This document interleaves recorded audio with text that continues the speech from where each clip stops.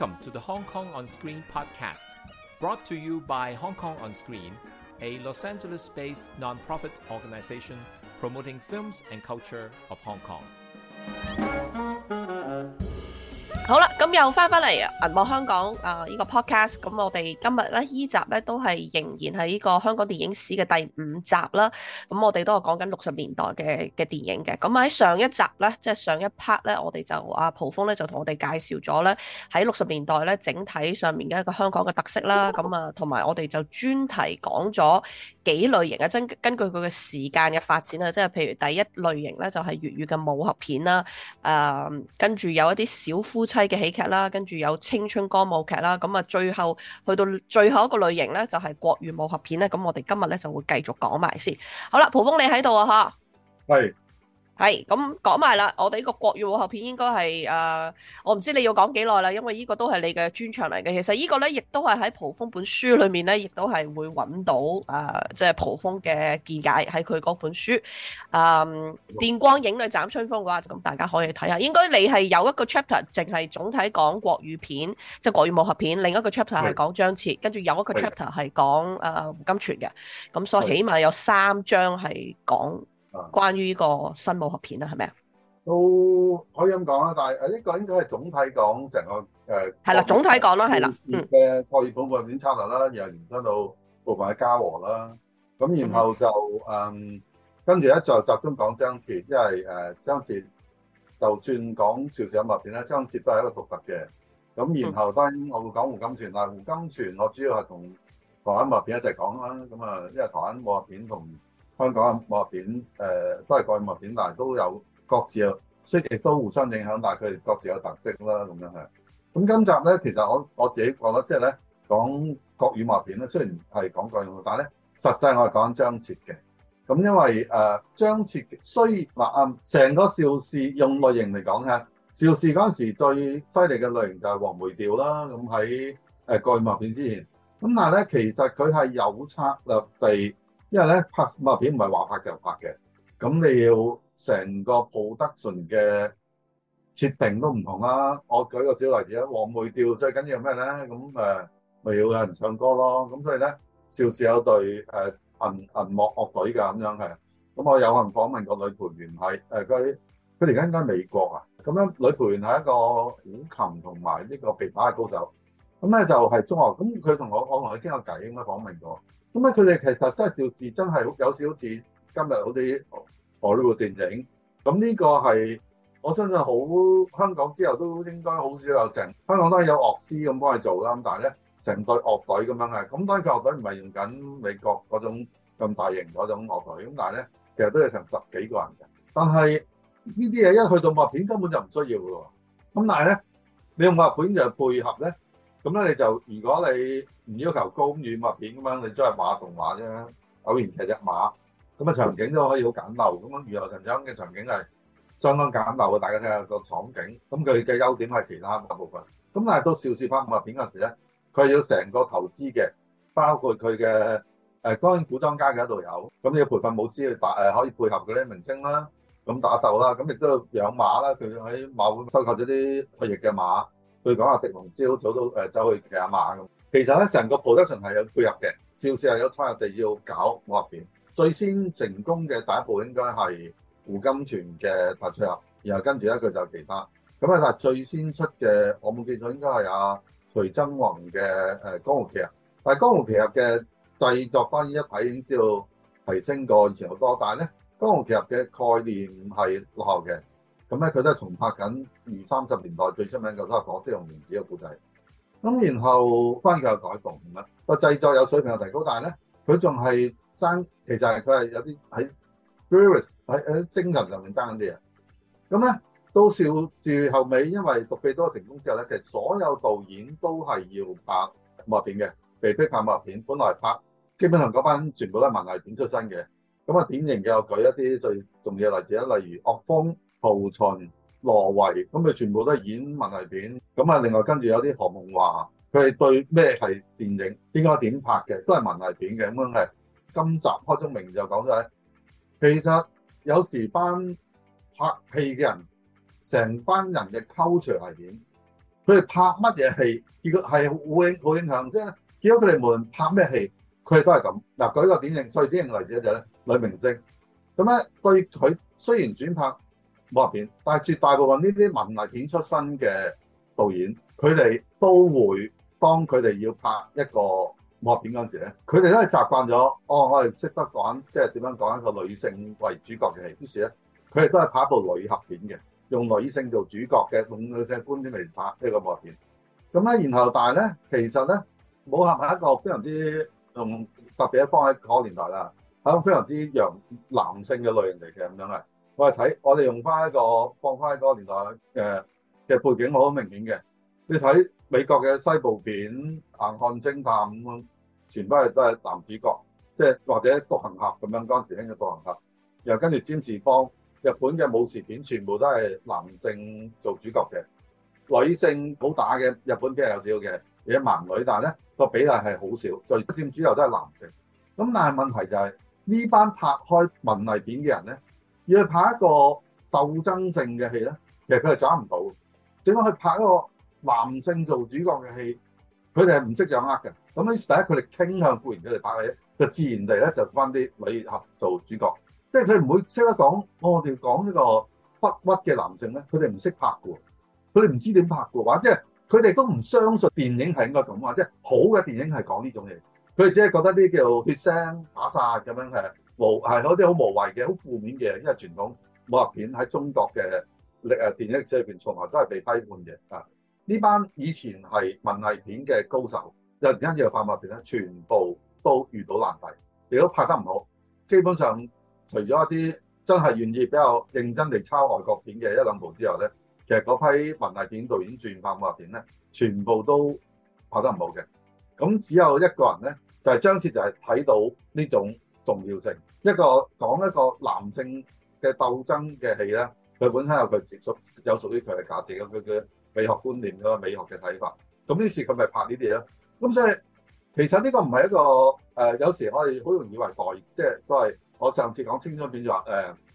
你都唔明後生仔，其實呢個咧係唔關乎年齡嘅事嘅，係關乎觀念嘅事。張徹嘅年齡同嗰班文藝片嘅啲人咧，或者甚至我哋拍青春片嘅人咧，其實差唔到遠。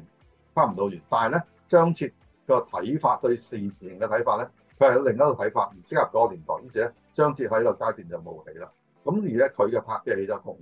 嗰啲咁嘅文藝片嘅。係全部唔同，於是亦都佢係最成功嘅一個喺個階段啦。咁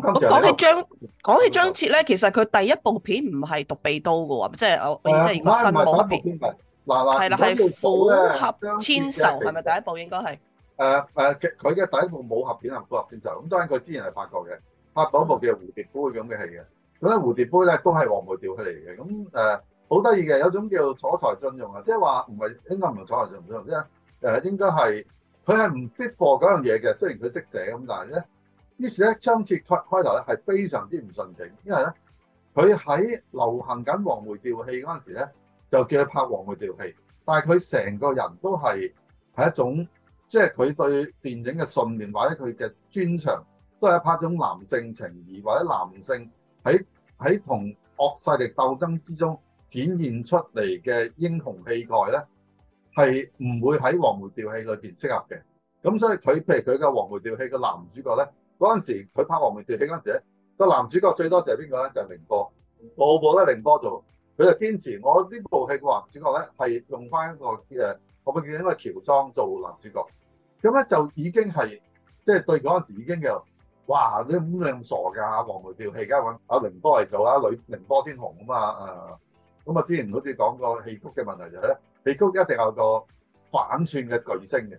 戲曲嘅美學就係咧一個好柔弱嘅男性咧，係原來係一個女性比男性更加適合嘅，例如呢個梁山伯啦。咁咧當然呢個我係整體講翻香港流行嘅戲曲啦。我補充少少背景啦，就係成個策略要拍武俠片咧，係應該邵逸夫同埋周文懷拍板，佢哋對呢個世界嘅認識。興緊呢啲所謂動作片嘅類型，咁由張徹係作為周文懷嘅最主要嘅主將咁樣係，咁去執行佢嘅計劃，咁咧然後咧就，但係咧開頭佢哋喺製作上咧，佢哋冇乜導演係嘅，因為佢啲導演全部都係跟開都係上一部已經成名嘅導演邵氏嗰陣時。咁於是咧，佢就揾徐崢宏拍咗第一部叫《江湖奇俠》。但喺《江湖奇俠》裏邊咧，徐崢宏係一個非常之舊式嘅導演。雖然佢應該對佢嚟講佢係一個新導演，但係咧佢嘅觀念仲係同舊，因為佢喺個圈裏邊長大咧，佢就用啲舊嘅觀念，都係《江湖奇俠》嘅一部非常之差嘅戲。我通常我哋示範佢出咗咩問題咧，就係攞《江湖奇俠》呢兩段戲嚟呈現嘅。咁又到張徹咧，就於是覺得一方面咧，張徹咧就受盡呢個徐崢宏嘅戲嘅。咁咧就因為徐崢宏係導演嘛，導演喺現場梗係最大啦。咁但係咧，張徹就覺得唔係咁，於是咧佢就去氹到呢個邵氏講，不如你俾我拍部片啦。嗰陣時已經興晒彩色啦，我寧願拍部黑白片，就係拍咗第一部嘅《虎俠簽仇》。咁又《虎俠簽仇》，我有幸睇過，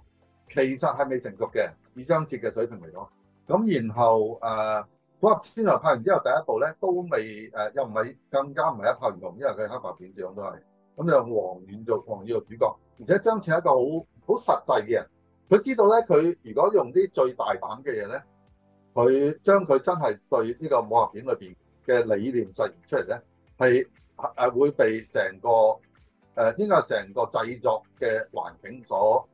抗拒。於是咧，佢係一步步做嘅。咁佢《虎俠簽仇》之後拍完之後咧，部戲我好難估計，我唔係好清楚個票房，因為而家係嗰年代票房係見唔到嘅。咁票房應該唔會太好，但係咁但係佢依然拍完第一部之後咧，佢拍咗跟住拍落去咧都未到獨臂刀嘅。《虎俠簽仇》之後就有兩部嘅，咁咧一部叫做《邊城三俠》，一部叫做《斷腸劍》。《邊城三俠》咧其實咧就係抄日本片嘅，咁但係佢已經開始建立一啲少少自己嘅特色，例如三個男主角。咁其實抄日本片，日本嗰啲都係興呢隻噶嘛，咁興所謂男性角色。咁佢就揾三個主角，即係三個唔同嘅形象嘅男性。咁咧就嗰部日本片我睇過嘅《武林三殺手》叫做。咁咧就咁有三個唔同嘅形象嘅，一個鈍啲，咁一個驕傲啲，一個正生啲咁樣嘅。咁一個叫做邪派啲咁樣嘅，一個就叫做典型啲嘅，都係正派主角型咁樣嘅。咁有三個咁嘅各自有三個形象啦。咁就黃雨羅烈啦咁樣嘅。又跟住邊城三俠之後就斷腸劍。每一部嘅票房好似都係一路有少少改進嘅，咁而其實佢都越嚟越放得多自己出嚟。咁到斷腸劍咧，佢應該係黃宇做主角，就喬裝雙主角。部小説咧其實就係抄呢個臥虎藏龍嘅前傳嘅，叫做寶劍金釵。寶劍金釵就係講兩個好朋友嘅關係。咁一個咧就喺原著裏邊咧，即係寶劍金釵本身一個就係我哋周潤發嗰個叫李慕白啦。一個叫孟思超，咁佢係講兩個所謂互相尊重嘅高手咁樣嘅，咁然後到咗呢個斷腸劍之後咧，就終於到獨臂刀啊！咁獨臂刀就真係過100萬。即係聽講話係香港電影史第一部過100萬嘅電影，係咪？呢個講法咧係後尾被人嘗試推翻嘅，咁咧甚至好似都係言無雲。但係而家有另一個講法就唔係佢係第一部。另一部應該係金鷹，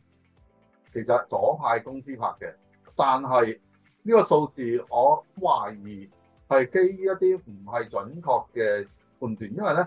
我睇翻嗰陣時嘅報紙咧，佢講話金鷹係唔係淨係計緊香港100萬嘅，係包埋一啲所謂東南亞裏邊嘅票房先係嗰100萬。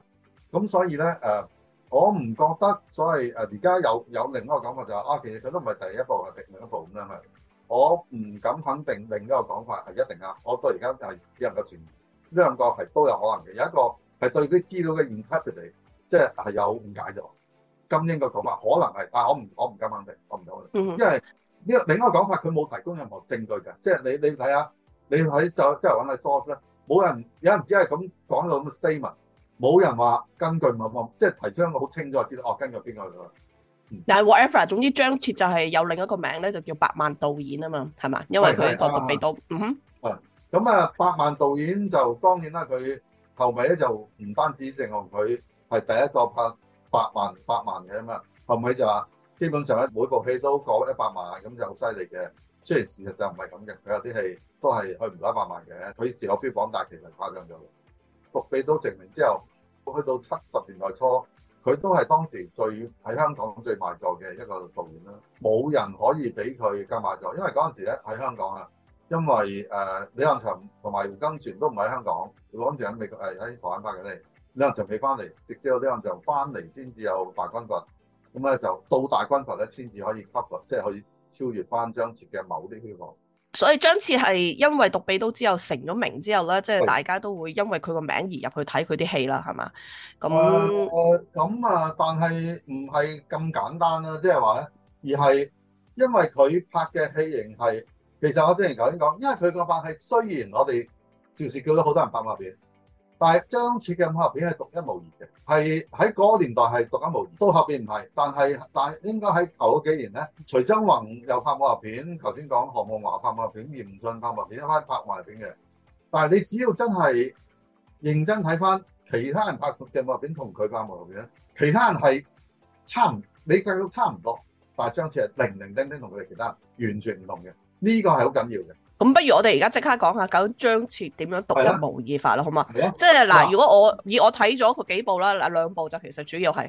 即係比較睇得細緻啲嘅。第一個獨臂刀啦，第二個係大刺客啦，應該大刺客啊，係咪應該？咁係啦。咁我覺得咧嗱，第一好血腥啦，好恐怖。其實睇到即係啲腸都可以拉埋出嚟啦，跟住隻手又斷嗰啲，即係好多血啦。黃宇咧就一定係着白色衫啦，咁因為個效果，因為白色衫襯托佢啲血流出嚟咪好恐怖啦，跟住佢又剖腹啦，咁呢個都係好明顯都係受到日本電影嘅影響啦，見到。咁大場面你再講啦，一定有馬有剩啊，咁呢啲因為有馬咧，你變咗啲聲音啲聲效，其實即係你話佢有現場樂隊又好，點都好啦，即係但係我覺得。一對比起我哋嗰啲粵語片嗰個聲效咧，一去睇翻張徹呢兩部嘅武俠片咧，佢啲聲效真係好好多，即係場面宏大咗，跟住佢當然佢啲畫面嘅構造啊，你好明顯睇到佢成本係高咗好多嘅，即係你就咁睇佢大刺客，佢喺嗰個即係嗰啲所有個室內嗰內景嗰啲咧，佢點樣設計嗰個宮廷嗰啲擺設啊？同埋啲臨記又多啲啦，即係成個都係話，即係人多到好緊要，即係一嚟次次都係大場面咁樣睇。咁而我睇到大刺客咧，原來去到最後咧，即係射死佢，其實我都覺得有少少感覺係好似阿張藝謀英雄咧，可能都有少少啟發自嗰部戲喎，即係咪啦？感覺下阿英雄我就你冇乜睇，但冇乜，我唔敢肯定，但係試下嗰個 ending 又抄另一部戲嘅。係咩？大家都抄嚟抄去。我一陣先講嘅。咁張徹早期尤其多抄嘅，咁但係咧到某個階段咧，佢就真係佢係有自己嘅創作嘅。咁但係其實頭先講嘅都係即係對好多舉個例大製作嚟講，邵氏其他導演拍嘅武俠片都大製作嘅。咁所以咧，有時如果我哋睇即係我自己嘅研究方法就。你一定要睇翻作為一個比較，你唔可譬如我哋頭先用嘅係國語片同粵語片嘅比較，但係邵氏其他導演都可以拍到咁嘅大製作㗎，因為佢都係邵氏啊嘛，個製作水平都唔會差好遠。所以仍然有攞少其他邵氏嘅電影比較啦。其中一個其實張徹真正嘅最後特徵就係咧，佢終於拍翻一個男人，同埋拍一個即係男性嘅事，同埋咧係似男人嘅男人。咩叫似男人嘅男人咧？即係咧佢係有主見嘅。好特別嘅，你如果睇翻嗰陣時女俠片嗰啲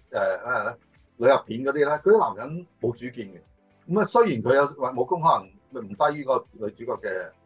但係佢完全冇主見嘅喎。佢係人民好得意，佢係人民擺布嘅喎。其中一個張譯就演好多呢啲咁冇主見嘅男主角嘅。真正帶動成個故仔嘅依然係嗰個女俠啦，咁樣係。咁而更加重要就係所謂陽剛嘅氣質。首先係陽剛氣質啦，咁樣係就似男人嘅男人，而且咧。仲有就係如果你因為你冇睇過金燕子，因為咧我可以咁講嚇，獨臂刀依然某個情況咧，亦係張徹都唔係張徹將自己所有嘢放出嚟。我頭先講嘅張徹係一個階段一個階段，即使係去到獨臂刀，佢都唔係。我係雖然見到好多後期嘅已經出現嘅，例如嗰啲血腥啊、血漿好犀利啊咁樣係殘酷啊等等，個男主角都比較剛強，但係咧呢個唔係將獨臂刀個主角咧。其實咧都係有啲委屈屈啊，為咗師傅啊咁樣寧願斷臂啊，後尾咧就師傅有麻煩啊，佢就走去幫佢解決啊咁樣。呢個絕對唔係張徹對即係一個男性主角嘅期望嘅。原因好簡單，張徹雖然佢有父親一路存在，但係咧張徹同父親嘅感情好疏嘅。武俠片你會發覺咧，其實好多都係講孤兒嘅故事嘅。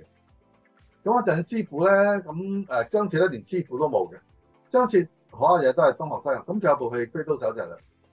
個主角叫羅烈，佢話冇啊，我都係東學西學嘅啫，樣功夫都係。咁到其實張徹係冇受所謂上一輩嗱，呢個就係講緊對張徹自己對世界睇法咧。即係咧，佢係一個某方面，佢係非常之現代嘅睇咧。我哋即係佢要建立一個現代人觀念，就係喂，現代人就係我哋可能會叻過我哋上一輩嘅。即係咧，古代咧就係父親咩都啱，咩父親咩都比你好，所以師傅最好打，永遠都係。本來武術功呢樣嘢就係後生體能係最好，但係喺中國古仔入邊，師傅永遠都最好打，去到葉問㗎嘛，都係師傅最好打。咁咧呢個其實絕對唔現實嘅。而我哋如果作為一個比喻就係，喂，自從19世紀啊，我哋每一代人都比上一代人嘅資源更豐富啦，每一代人都某個層面係比上代人前進咗嘅，我哋認識嘅世界都多咗嘅。咁但係咧喺傳統嘅武，永遠都係個師傅係最大嘅，師門係最大嘅，然後咧其他人嘅師傅係最好打嘅，而且甚至好多時都係有咩問題咧就揾個師傅出手嚟解決。所以咧喺一個傳統嘅觀念保守世界裏邊咧就係咧，上一代我哋下一代即係所謂下一代嘅人咧係subordinate嚟到上一代，聽上一代話，受佢哋指揮，佢哋嘅啱㗎啦，我哋聽㗎啦，就好似我講青春片一樣，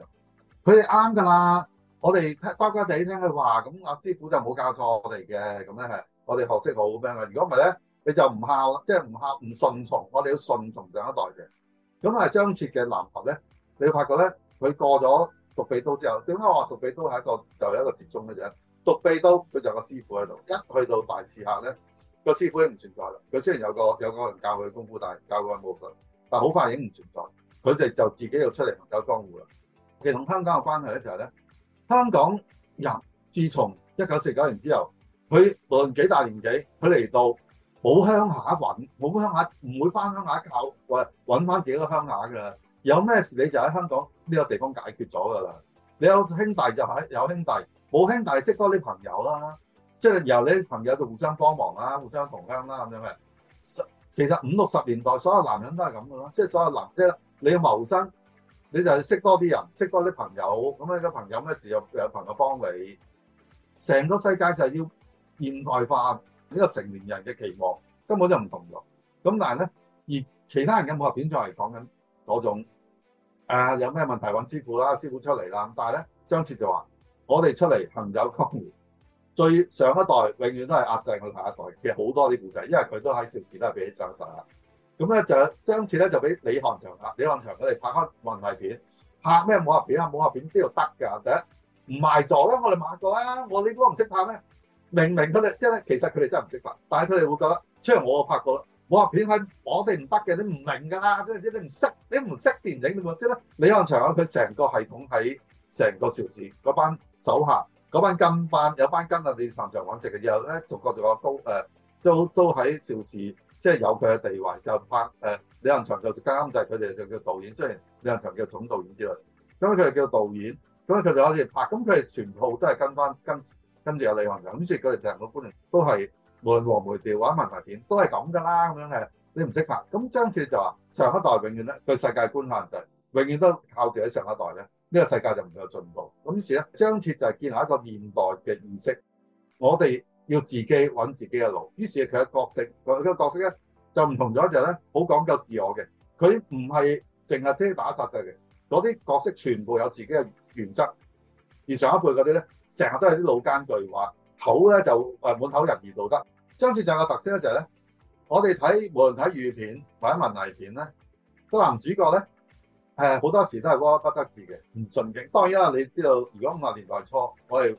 人浮於事，揾份工都揾唔到，咁啊梗係鬱鬱不得志啦。但係咧，其實香港社會到50年代中後期，就正如我講粵語片都有，60年代都小康啦。其實個社會係需要人才。但係咧，拍戲嗰班人一生人都講緊一個鬱鬱不得志嘅男人，好憂鬱嘅男人，喺愛情上好無能嘅男人，受上一代控制嘅男人，你根本都唔識得講一種叫做有大志嘅男人。而且有大志，佢會為咗英雄大志咧係絕對唔會屈服嘅，唔會受屈嘅。於是張徹就係講呢種嘅人。大刺客之前咧，你睇翻嗰片咧，冇人夠膽講我要做翻一番事業嘅。你睇粵片，你唔會見到啊，你唔會見到吳楚帆，我要做一番事業。張活游、張英，我要做一番事業，闖一個天下，做一番事業。最多就話，唉，我好慘啊！我而家就寄人籬下，個老婆我哋而家今日有咁嘅地位啊，全靠我老婆咧，個老豆咧睇得起，或者扶任。哇！如果我一走咧，我就乜都冇晒啦咁樣嘅，係一種被現實困住嘅男人嚟。而張徹就話唔係，男兒志在四方，無論點，我就係有大志，我一定要做。我當然啦，張徹都會可能就講屈不得志，但係咧，當佢找緊個機會嗰陣時咧，佢係會瞓晒身去做呢件事。呢個係成個價值觀嘅改變嚟嘅。點解張徹武俠片咁重要咧？就係成個對價值觀嘅改變。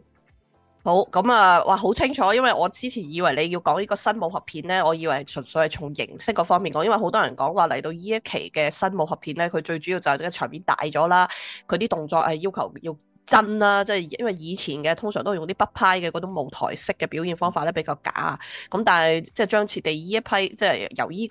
個時期開始嗰啲新武俠片咧，就係話要真啊，場面大啊，好多血腥啊，即係我以為係講呢啲啊，但你而家就真係講到個核心價值，咁我係好認同嘅，因為雖然我只係睇咗2套啦，咁但係刺客好明顯佢由一開始即係佢個由開始係女朋友，跟住到最後係情人啦，係嘛？阿焦餃，其實焦餃都係好奇怪嘅角色，佢就係一直就係支持佢咯，即係佢不斷地講，去到最後佢死咗啦，佢都係同另一個女主角講話，我知道佢就係想話完成一件大事，雖然我唔知係咩事，但係我係會支持佢嘅，即係咁樣嘅角色啦。咁其實個大刺客佢話要完成一件大事，就係要刺殺嗰個佢認為係個王啊嘛，係咪啊？呢個你講完未啊？咁你覺得呢個新其實當然啦，佢其實係影響到每一層面嘅。舉一個例子咧，就係男主角張徹唔單止知道佢要拍咩，而且佢要知道相應地我要有一種男性嘅演員，同過去嘅唔同嘅女星主導嘅之下咧，咁男星係咩咧？就通常就靚仔啦，又柔弱啦，咁樣係最典型嘅就如果國語文藝片就係關山啦、雷震啦、張揚啦，都係青靚白淨好靚仔。如果粵片咪呂奇係典型嗰啲所謂文藝片小生啦，柔弱嘅咁樣斯文靚仔嘅咁樣係，所謂當時都係懶人小生。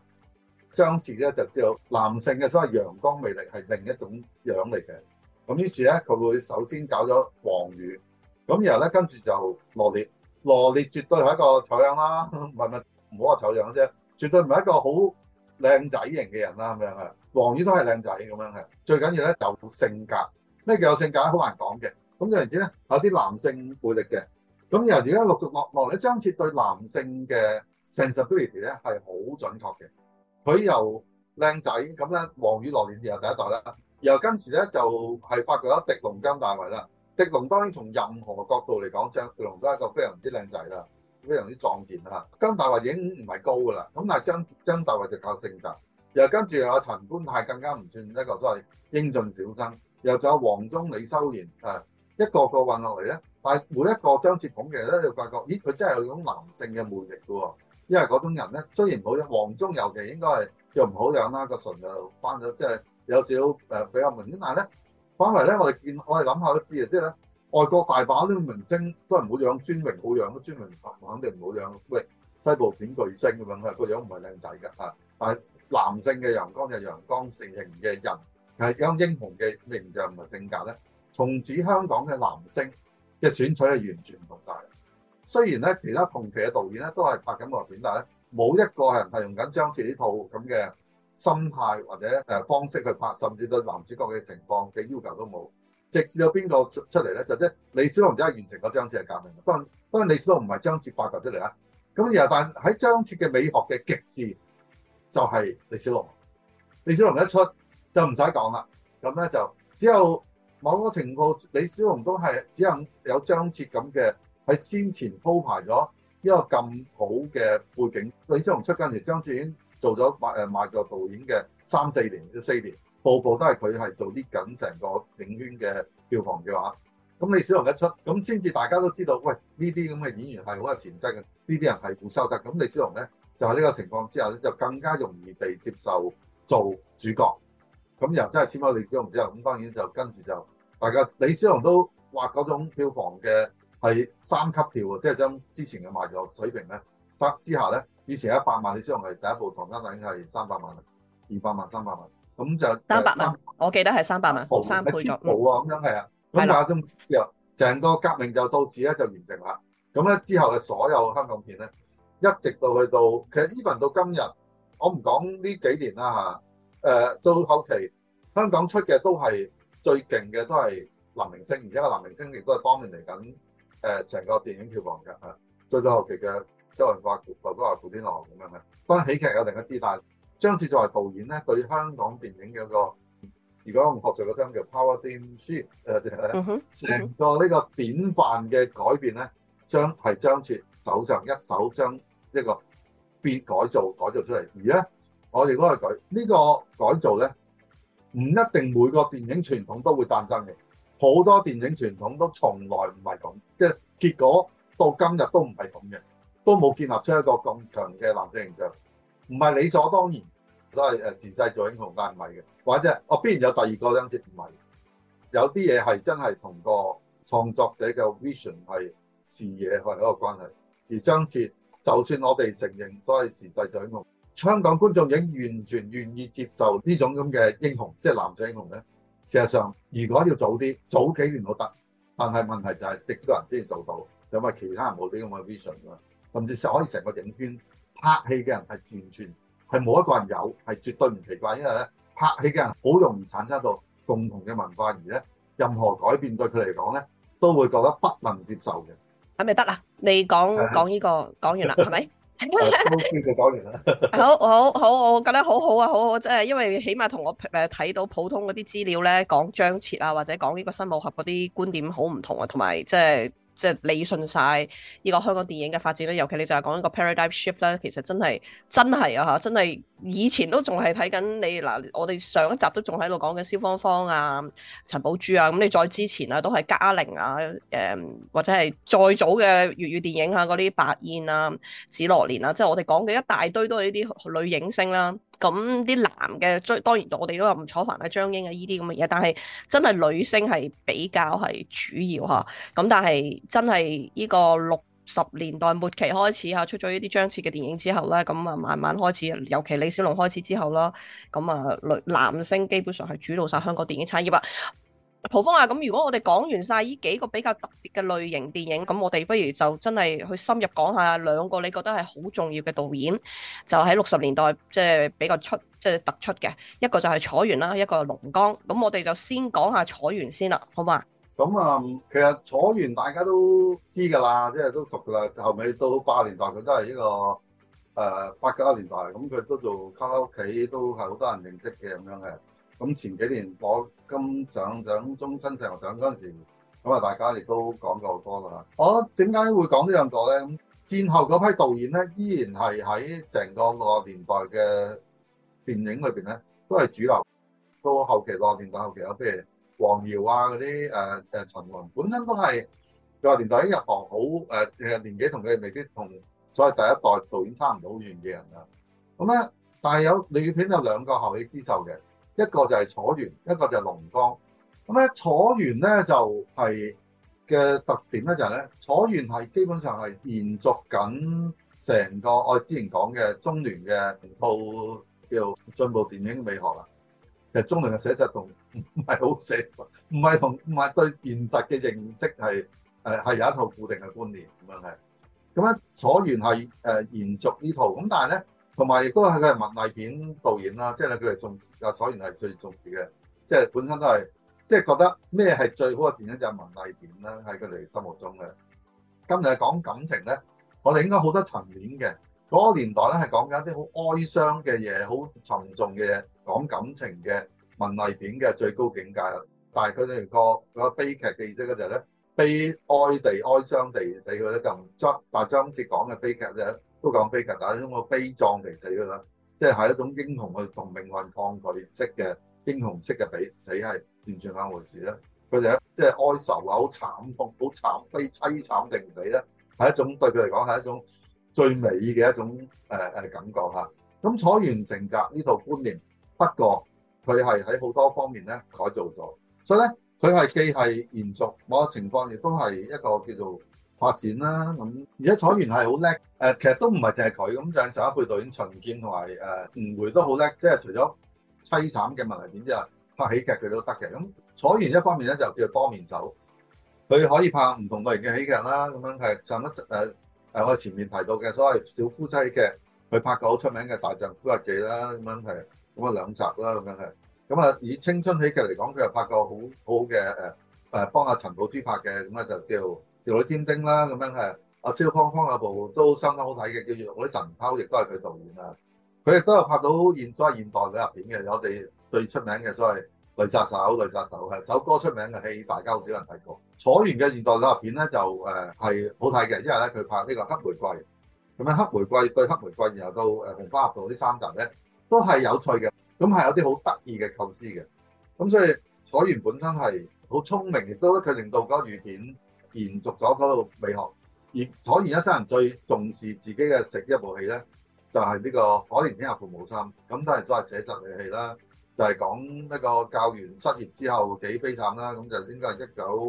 可憐天下父母心應該係1960啦，係啦啱啊。咁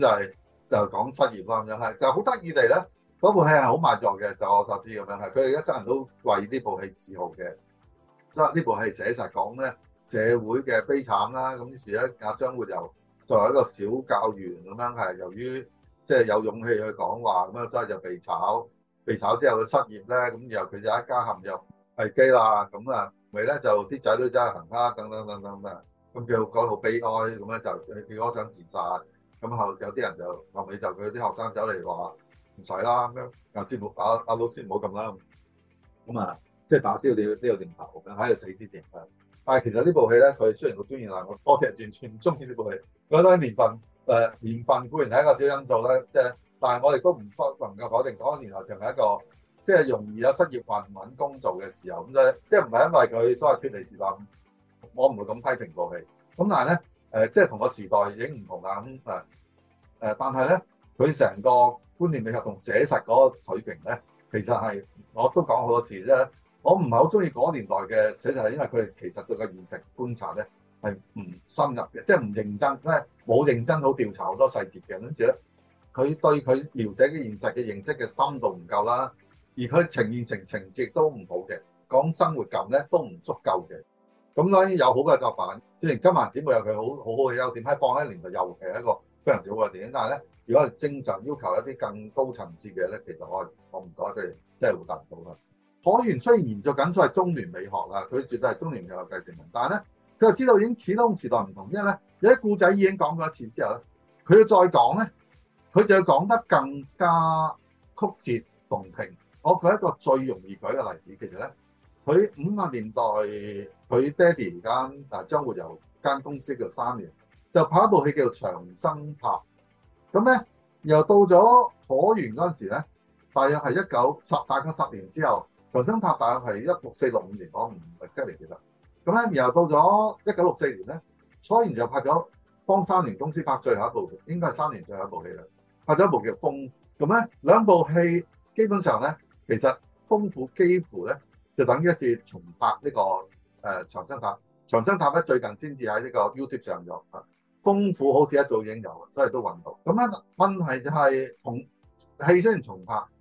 但係舊嗰個長生塔咧，佢係描寫緊所謂由於呢個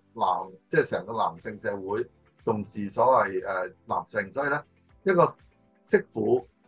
生到仔咧，你就係寶，我就好尊重你。你唔生唔到仔咧，我咧就一定會夾硬揾第二個人幫你生，你就喺家庭冇地位。咁於是咧就你生女咧就家庭都冇地位。咁成個就係講呢個批判都係封建觀念嘅，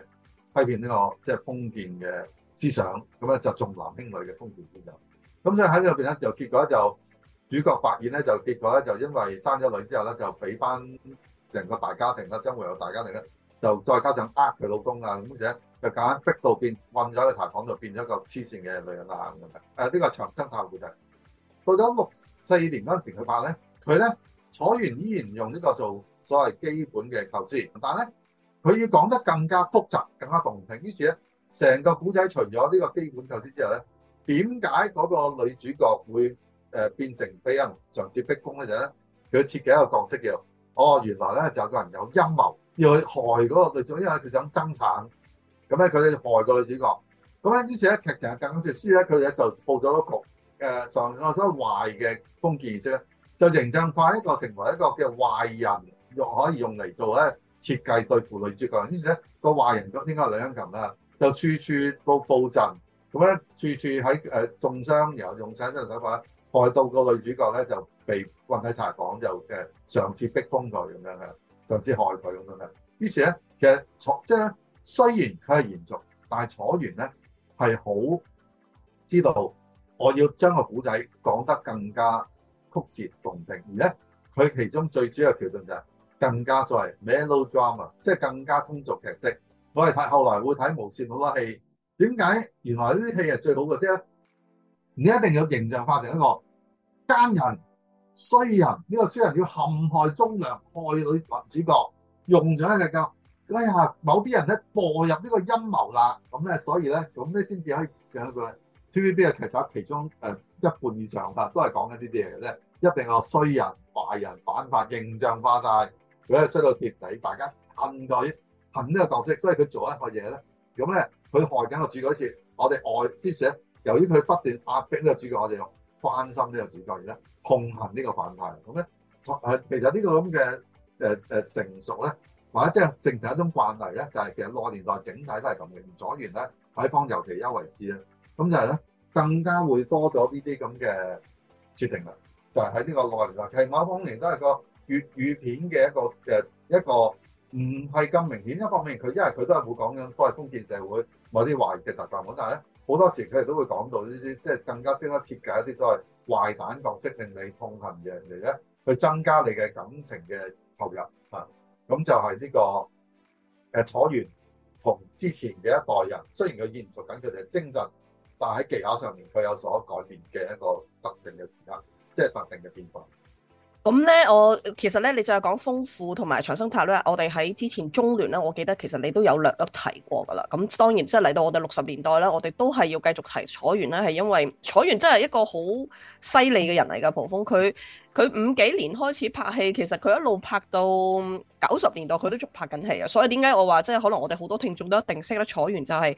佢唔單止係導演啦，佢做導演之前佢應該有做過編劇啦，係嘛？做過場記啦，乜都做過，跟住之後當然佢亦都做咗演員啦。咁佢而導演嗰啲片咧，即係你當然你就係話佢最出名嘅就係嗰啲小康之家啊、中產家庭啊，或者係文藝片。但係其實原來佢又有導過一啲武俠片，佢都有導過㗎，即係楚留香之類，即係可能後期一啲啦。係呢個因為70年代，因為其實今日香港人記得嘅多數都應該係因為佢嘅方少時拍嘅批改編古龍嘅武俠片啦。係啦。Exactly 係啦，就係啦。高啊，楚留香係佢有㗎。書劍恩仇錄好似佢都有導過嘅，同阿狄龍。係啊，咁陸小鳳啦，係咪啊？好多，其實好多。係咯，好。邵氏嘅主要嘅古龍都係佢改編啦，都留低。係咯，所以佢真係好犀利㗎。所以同埋即係你由50年代，佢嘅變化能力好強啦。係啊，真係天才一名。佢即係你紅鎮粵片都係佢啦，72家房客都係佢啦。係啦，72係啦，咁即係話佢由最早期嘅粵語電影嘅嗰代明星，佢係可以一路拍到去90年代嘅明星，即係全部基本上都同佢合作過。周星馳都拍過，有小偷阿星係佢導㗎嘛，我知道，超級好睇。即係我覺得都有好少男人同佢嗰個大丈夫日記都有少少類似嘅嗰種 style 嘅。咁啊，同埋佢有拍過梅艷芳、張國榮嘅兩個可能係咪唯一一套合作？即係除咗胭脂扣嗰套偶然。都係好多嘅，佢梅艷芳張國榮合作有幾部嘅，但係佢之前已經有個緣分㗎啦。係啊，緣分啦，係偶然又係楚原啦。係啊，咁啊。梅艷芳當然就後尾就胭脂扣啦。係啊，咁啊，我對楚原咧，我對佢仲有一個認識咧，就係我唔係咪叫係咩下嗰個唔咩下，即係喺美國三藩市大嘅一個。係啦，唔敢行。佢其實唯一一部我而家可以喺 YouTube 睇到嘅片咧，即係講咩紐約碎屍案啊，紐約唔知咩紐約唐人街碎屍案。係啊，紐約嗰套片咧，楚原亦都有份參與，原來佢係編劇嚟。咁但係之後咧，即係因為有一個教授咧，而家應該係浸會大學嘅教授，佢拍咗套紀錄片講關於阿伍楚霞嘅，就去問咗楚原。其實楚原話唔關佢事嘅，佢都根本唔知道嘅，因為佢係亂咁，即係佢有做過剪片嘅。其實嗰套片又係佢有份幫手去做剪片。紀錄片應該係魏小拍嘅，咁就佢魏小好似唔係喺浸會，應該喺我嗰陣時佢嗰陣喺城大多媒體嗰邊。佢講到話，因為佢其實當時佢淨係喺香港嘅啫嘛，佢嗰套剪片咧，因為套戲係講紐約啦，咁但係阿伍楚霞拍咗一啲空鏡咧，係拍咗金門橋啊，即係三藩市嗰邊啲橋啦。咁佢明明嗰個古仔係講紐約，但係佢當時佢係剪咗金門橋擺喺度，咁佢當然事後佢就知道係完全錯誤啦。咁佢就即係自己笑翻自己，佢話：嘿，嗰時啲人叫我嚟剪，叫我嚟寫，我咪是但寫咯，是但剪咯。所以我見到佢有啲咩空鏡，我咪擺落去咯。佢講紐約，我咪擺咗個金門橋喺度。佢話：但係即係而家睇翻就即係有笑話一堆咯。咁但係你就睇得出佢嗰種靈活啊、鬼才啊，即係佢唔識佢都可以去做。個編劇其實根本佢講嗰套伍錦霞嗰套片，佢話基本上就係收到個片，佢連劇本都冇，佢總之收到片佢就自己咁樣合埋變咗一個故仔咁樣剪咗出嚟咯。咁所以我覺得真係好神奇嘅一個唔單止係導演，即係唔單止係幕後，佢仲要又係演員啦。咁你成日都講過，佢喺 TVB 拍個劇其實係好好笑噶啦，好好睇，我自己都有睇啦。咁我其實我識佢咧。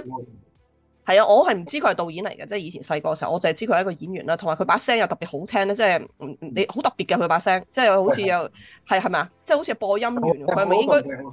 係啦，好動聽啊！佢講嘅都節奏，個節奏都好㗎。佢係啊，想像佢嗰陣時講嘅都已經年紀咁大啦，都講係個節奏好嘅。係啊。佢拍嘅電影嗰啲笑片嗰啲，佢裡面又係即係佢，而且佢一出嚟我就覺得已經好好笑啊！唔知點解，總之即係所以係我對佢，我以為佢係一個演員啦，咁但係原來後期再知道原來佢又係導演又編劇，乜都做，真係好犀利。咁係咪差唔多啦？咁講楚原講完嘅，因為真正楚原最好內年代最好嘅戲咧，我都未講嘅，就有幾部戲。咁咧就咧第一部咧，即係我覺得雖然我都寫嗰篇文係講近來啲玫瑰有啲問題，但係咧。其實如果即係楚原嘅成個 sensibility 咧，就係所謂文藝片嗰種茶花女咁優嗰啲。你茶花女最出名嘅鏡頭嘅一個情節就係個男主角誤會咗個女主角，當然個女主角特登嘅咁樣嘅女貪慕虛榮貪錢，咁於是咧佢終於有機會咧有揾到少少錢咧之後咧，佢就走去揾個女主角咧就話：你貪錢嘛？有個場合裏邊見到你貪錢嘛？好啊，我哋而家有錢，我揾錢咁於是咧就揾錢掟個女主角。嗱，我俾錢你啦。10萬夠5萬夠唔夠？10萬夠唔夠？咁攞錢嚟掟個女主角嘅，呢個好出名嘅茶花女場景。你睇咗炒完都係唔止一部，唔止兩部。我應該有，我希望我印象中有6、7部啊，未必而且我未睇晒。咁所以咧就隨時可能會更多，真係。而家喺60年代好多楚原嘅戲裏邊都會你會不斷會見到個場面，謝賢掟個嘉玲，珠江掟個南紅，咁咧就咧即係攞錢嚟掟個女主角咧係常見嘅咁樣。固然唔係淨係楚原咁做，但係楚原對呢個嘅愛好咧，佢竟然係不惜喺唔同嘅戲裏邊，自己其他導演拍過2、3次都好，我唔係幾好意思啦。但係楚原係可以不斷咁重複嘅，拍咗好多次嘅，啲咁嘅係咁樣。但係咧，其實如果代表佢即係作為佢嘅文藝片嘅優秀咧，咁咧，我覺得《含淚的玫瑰》係今日揾到，即係你如果一般喺 YouTube 同埋或者喺所謂網絡揾到嘅咧，就《含淚的玫瑰》係比較好嘅一部嘅。我都幾欣賞，咁咧就係謝賢有錢仔不斷幫阿胡楓咁樣嘅，但係結果咧佢喺愛情上永遠都輸俾阿胡楓嘅，都好得意嘅，即係好微妙嘅咁個關係咁。但係咧真正最好嗰部咧都係而家咧應該喺街揾唔到嘅，咁咧嗰部叫《冬戀》，喺戀愛個戀。其實 TVB 可能有都佢啲人未出啫嚇，即係可能埋 TV Super 已經有得睇嘅。咁咧就冬天嘅冬，戀愛戀。其實咧，伊達係一個好特別嘅當年嘅文藝小説作家。今日當然識嘅人，我係唔會好多，即係已經唔係一個所謂家喻戶曉嘅人物。喺嗰個年代，我只能夠比喻就佢大致等於亦舒咁紅啦。咁咧等於今日嘅亦舒咁紅啦。咁當然佢嗰個年代讀者當然冇今日嘅亦舒咁多㗎。伊達就係楚原就改編咗好多伊達嘅小説嘅。咁其中一個就係冬戀係最好嘅。咁咧。向我推薦呢部戲嘅人咧，就係我我好欣賞嘅朋友咧，就係阿陳家祥導演。咁咧就陳家祥話：喂，呢部好嘢嚟㗎，咁樣係咁叫我睇。咁我終於揾到機會就睇翻，就的確係好嘅。第一好多手法一方面佢當然依然係嗰種好傷感嘅戲啦，都係一個佢係作家識咗個妓女，咁開頭唔知，後尾知道係妓女咁樣嘅。咁本來都個作家都唔介意，點知咧就結果個妓女都係臨到訂婚嗰時咧，突然失蹤咁樣，然後一啲更複雜嘅故仔啦。呢部戲好睇就係因為咧，佢好多場景咧，其實咧都係外景拍嘅，而家個外景拍出嚟好睇嘅。咁咧當然佢有時候配音啦，咁樣都有少少歐洲片嘅感覺嘅。咁啊前段尤其多外景嘅，省略手法咧係好先進嘅，即係手法已經好大膽，所以係永遠可以跟得上時代。而好多導演喺技巧上都跟唔上時代，即係唔會有新手法咧。楚原係不斷可以推陳出新，所以到70年代佢拍古龍拍一樣可以有即係大家會覺得啊，好有自己嘅個人風格，同埋我當時當然係一生觀眾嘅耳目啊。咁其實另外仲有一兩部幾楚原嘅重要電影嘅，一部雖然非常之失敗，但係佢又好重要，因為佢嘅係叫做《冷暖青春》。《冷暖青春》片係1969年啦，就係青春片嘅一個延續，當時興青春片啦。佢於是咧就揾翻人做青春片啦，咁於是咧就揾翻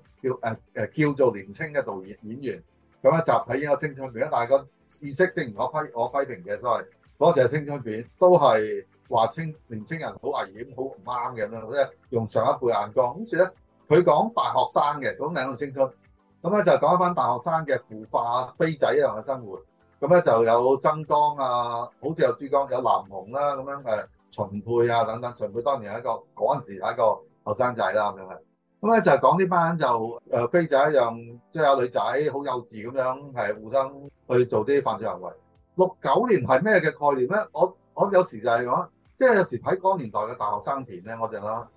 阿 Ann 許鞍華大概嗰個時候就已經差唔多讀大學。你諗下，我哋用 picture 翻倒轉，而我哋當然阿 Ann 嘅同學大致係啲今日嘅後尾可能仲有高官啊，唔同係，即係咧，我哋只要諗翻呢班人，佢認啲戲裏邊形容緊所謂嘅後生仔，佢嗰啲劇情嗰班佢哋行為幼稚，而且咧就碎細咩都唔識，好笑好入嗰班係乜都唔識喎。而咧現實中嘅人係未來嘅，無論佢哋點講，即係無論嗰班係好人壞人，但係佢哋嘅能幹、佢哋嘅幹練、佢哋嘅能力、佢哋嘅成熟咧。係我哋唔會懷疑，即係未必陳方安生未必咩？我對班高官嘅咩年份咩咪？但係我哋知後來會變成高官嘅呢班人，我哋點可能 picture 到？即係同呢個現實中呢戲裏邊嘅，同現實中我哋今日所後來認知成為香港社會精英嗰班大學生放埋一齊係冇可能。而咧佢竟然係咁講一班，即係佢喺塑造緊一班咁嘅，即係寫實主義喎，呢啲叫做係點可以假咧？即係有時我點解會你發覺我成日好似講咧，喂點解我哋成日即係咧好多人強調語片嘅所謂寫實主義傳統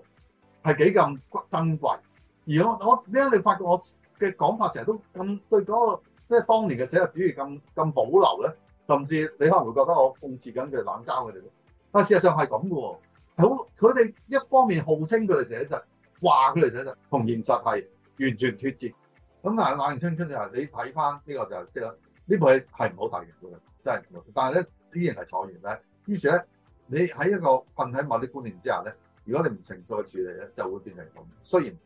楚原咁好嘅電影，楚原咁好嘅電影，但係楚原同一年咧就拍咗一部手法上非常新穎嘅《浪子》，同埋都係出名嘅，就係謝賢、曾江做兄弟，而且我覺得好睇嘅。以放喺60年代嚟講，個水平係非常之前衛，同即係好多手法都係非常之前衛，同埋亦都係高明啦。咁樣係以語片嚟講，佢係非常之優秀嘅一部戲。你正話主要提嗰幾部我都揾唔到嚟睇嘅，即係冬戀我睇唔到啦，冷暖青春，因為冷暖青春同我哋之後要講龍江嗰個飛女正傳係咪有啲關係？因為我見到有啲人係將呢兩部電影比較啦，即係都係講飛仔飛女或者係青少年問題。我哋一陣再講龍江啦，咁但係我都睇唔到冬戀同埋冷暖青春呢兩部片都睇唔到。係啦，喺美國就更加困難啦。喺香港去爭資料館，可能佢都可能有帶可以借到嘅。我唔咁係咪差唔多啦？即係60年代嘅楚原。好，咁我哋就講龍江咯喎，哇，龍江就真係犀利啦，因為咧我就好，即係其實都幾 embarrassing 嘅，因為我話自己中意睇電影嘅人啦，但係其實我係從來未睇過龍江嘅戲，咁都係因為要做呢一集節目咧，一早提前蒲鋒就 send 咗個 list 俾我啦，咁就裡面就係有佢4-5部電影啦，咁我先第一次去睇龍江，咁當我睇第一部咧，因為喺你個 list 裡面咧，你第一部寫咗係《飛女正傳》，所以我就係第一部就睇《飛女正傳》嘅。咁我就已經即刻 WhatsApp 嚟啦，我話哇好犀利啊！即係裏面好多宗教嘢，好似我第一次睇到啲咁嘅宗教嘢，咁啊一步一步咁樣睇咧，咁啊就知道哇，終於明白點解即係有書啦。我記得我翻過去電影資料館，香港電影資料館咧，其實係有書，啱啱好似係嗰期啊，就成日你有個龍江嘅展覽定係唔知乜嘢咁，但係因為我嗰時真係孤陋寡聞啦，因為我唔識佢啦，我亦都冇乜去留意，咁啊我淨係純粹即係因為時間關係，我淨係睇咗一陣我就即刻走啦，咁又冇買佢本書啦，咁而家好後悔嘅，其實真係應該應該未斷版嘅，你有機會揾人。係啦，我今次翻去我一定會去買翻啦，即刻一定要揾翻晒啲龍江嘅資料嚟睇，因為嗰本其實好歷史嘅，雖然都有啲影評分析，即係有啲揾啲專家嚟分析係啊，真係好犀利啊！喺嗰個年代，佢即係先講下嗱，你俾我嗰幾部電影係咩電影啦？嗱，有《飛女正傳》啦，其實佢第一部電影都係《播音王子》啦，《播音王子》之後就係《槍》啦，係嘛？英雄本色先，係啦，《英雄本色》之後就《槍》啦，跟住就係《飛女正傳》啦，咁跟住再之後就仲有其他作品啦。咁但係我相信你今日應該已經係最後一部語片啦。咁又跟住就嗰啲係國語片嚟嘅。昨天、今天、明天嗰啲係國語片嚟㗎，係啦。之後係咯，咁即係所以主要就係4部粵語片，但係淨係憑呢4部片咧，即係已經可以奠定佢嘅地位啦。咁尤其《英雄本色》應該個個都會知道啦，即係之後嘅雨森拍嘅《英雄本色》，咁仲有韓國版其實都有拍過《英雄本色》，即係近呢幾年就啱啱出咗新一個版本，叫係即係向吳宇森嘅《英雄本色》致敬啦。咁但係又睇翻啲資料喎，即係話龍江呢個英雄本色其實都可能係抄以前吳楚帆嘅一部舊戲嘅喎，係咪啊？即係有唔係抄，但係有自啟發住。唔係粵語片嚟嘅，唔係粵語片嚟嘅。唔係係粵語片嚟嘅。我睇下先，我揾翻個名俾你先嚇。火鬱幽蘭啊，1961年。唔係呢個係亂講，呢個亂我知道。亂講嘅係呢個亂講。係啦亂講，咁你一陣可以再講下火鬱幽蘭啊，都係。One Step 我本黑幫片嗰本先有講過。係咁係啦，咁但係之後One Step 其實有3個粵片版本嘅，龍江呢部係追唔至噶啦。哦，OK， 好。咁個基本個情節仍然喺度嘅。好啊。咁你而家想點講先？你係根據佢個年份嚟講啦，係咪？播音王子1966係咯。第一部就係佢播音王子啦，其實我就好好彩㗎，我提翻啲聽眾，所有龍江呢幾部電影全部喺 YouTube 有得睇嘅，所以大家真係唔好錯過，快啲去睇啊！真係好值得睇。係啦，同埋有啲都係某個 channel 放出嚟啦，但係我唔係講 TVB 嗰個粵語片 channel，咁但係有啲 channel 放出嚟，咁佢其實有兩部都係另外一啲渠道放出嚟，所以佢哋唔一定可以一直可以放喺度，但係可能亦都係版權問題咧，即係。冇一個 owner 喺度管緊呢啲版權，所以佢放低喺度咁耐就正常應該就唔會俾人再抽噶啦。呢個槍同埋《飛女正傳》主要就係咪因為光藝其實呢間公司而家都個版權即係邊個？因為播音唔係光藝嘅，係啊，播音王子同埋英雄本色係光藝噶嘛，跟住槍就係謝賢噶啦。光藝嘅威就而家應該喺 TVB 度，咁所以TVB 就片有個粵語片 channel 粵語長片台咧，佢就放出嚟咁就。所以如果你咁講，王子同埋英雄本色都喺嗰段係 TVB 嗰個語長片台放出嚟嘅。咁槍同埋飛女正傳唔係光藝嘅。好啊，咁我哋第一部係咪講播音王子啊？其實我本來就諗住都係 X 咁講嘅咁樣係。咁就好，咁你總體講下龍江嘅特色先啦，因為我覺得如果再細節逐步講咧，可能我哋第日再做 podcast 時候再逐步講都得。但係我其實有少少感覺，我覺得播音王子，等你講下先，跟住我再睇下我有啲咩可以加上去。其實不妨你講播音王子，我先再講嗰啲一我冇所謂，但係即係其實第一你係一個揾到一個非常好嘅研究者，咁你可以講下你自己嘅觀察，咁我再講下啲整體啦，講我自己點睇龍江啦。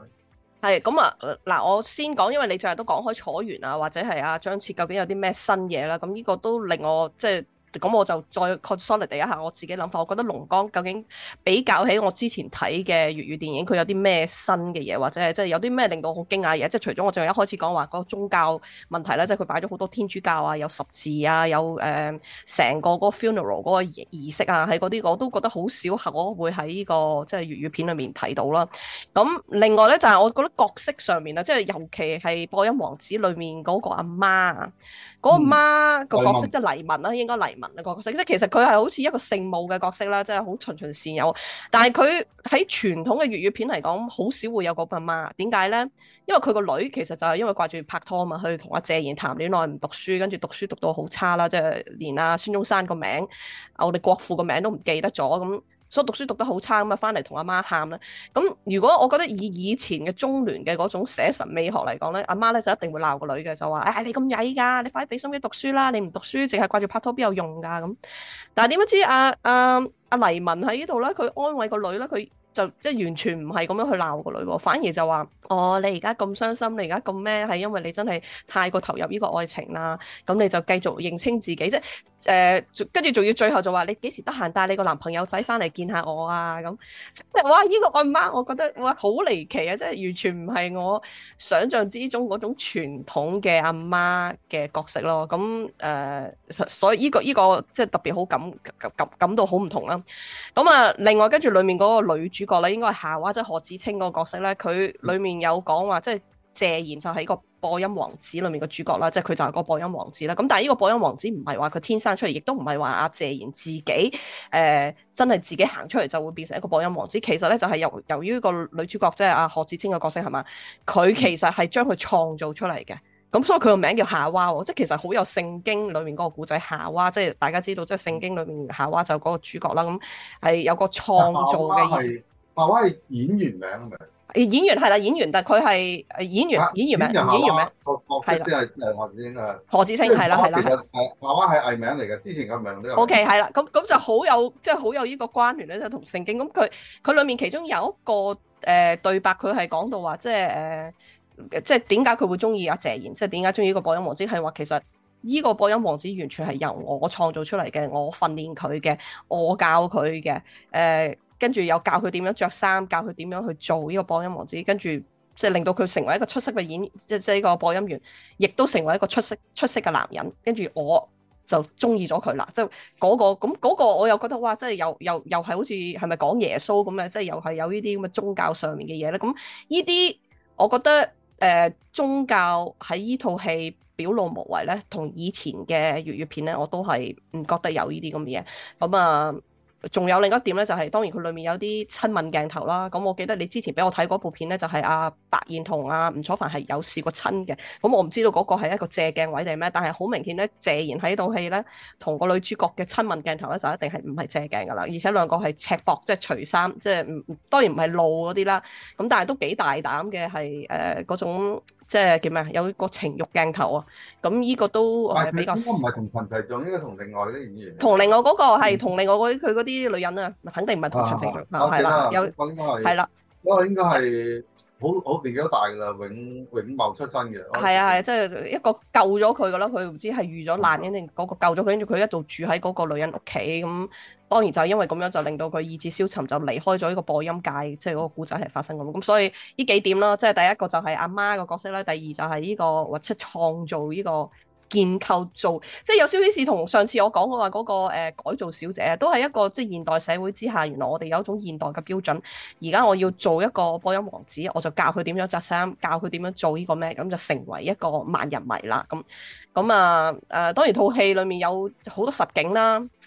有學校啦，喺學校跟住啲女仔着晒校服啦，跟住佢哋攞住晒個應該一個 box， 應該係收音機啦，係嘛？即係我覺得呢啲都係好細緻嘅描寫，係講到呢個播音王子當時喺啲少女心目中點樣瘋魔一時啊，迷倒晒佢哋心咧。即係呢啲好細緻嘅描述，我都覺得係令到成個戲嗰個角色啊，即係個厚度，即係覺得哇！呢個播音王子喺當下真係好 popular 啊，好萬人迷啊，好吸引人。即係呢啲好少嘅嘢，你就感覺到。先講一啲，其實你當然都嘅觀察好好啦。咁我可以補充少少，我真係睇過好多語場片，真係有啲嘢我夠膽就係歸納夠膽咁講啊。例如咧，你講宗教意識嘅問題就最明顯㗎啦。因為咧粵片係唔會有封嘅，即係咧一路以嚟都係冇一真正嘅宗教儀式，原因好簡單嘅。以中聯繫嚟講，喂呢啲叫做我係反封建、反迷信係佢基本，所以佢固然唔相，即係你中聯固然反咗係土迷信嗰啲咩滿天神佛嗰啲咁樣係啊，佢其實家春秋都已經搞緊，即係已經控制緊呢啲嘢啦。咁亦都有好多戲都係講緊呢啲嘢。金環姊妹都有啦，即係你病咗唔睇醫生就去求神茶咁樣係啊，咁啊醫唔好佢就害死個人咁樣。中聯嘅成個傳統就係反迷信，所以咧佢固然唔相信呢個中國嘅土迷信，更加唔會相信呢個洋迷信。咁所以咧，中聯係從來都唔會講呢個宗教嘅。咁當其中一個最大嘅特點啦，就係咧佢係信天主教，佢係天主教徒。咁所以咧，佢喺個戲裏邊真係講緊所謂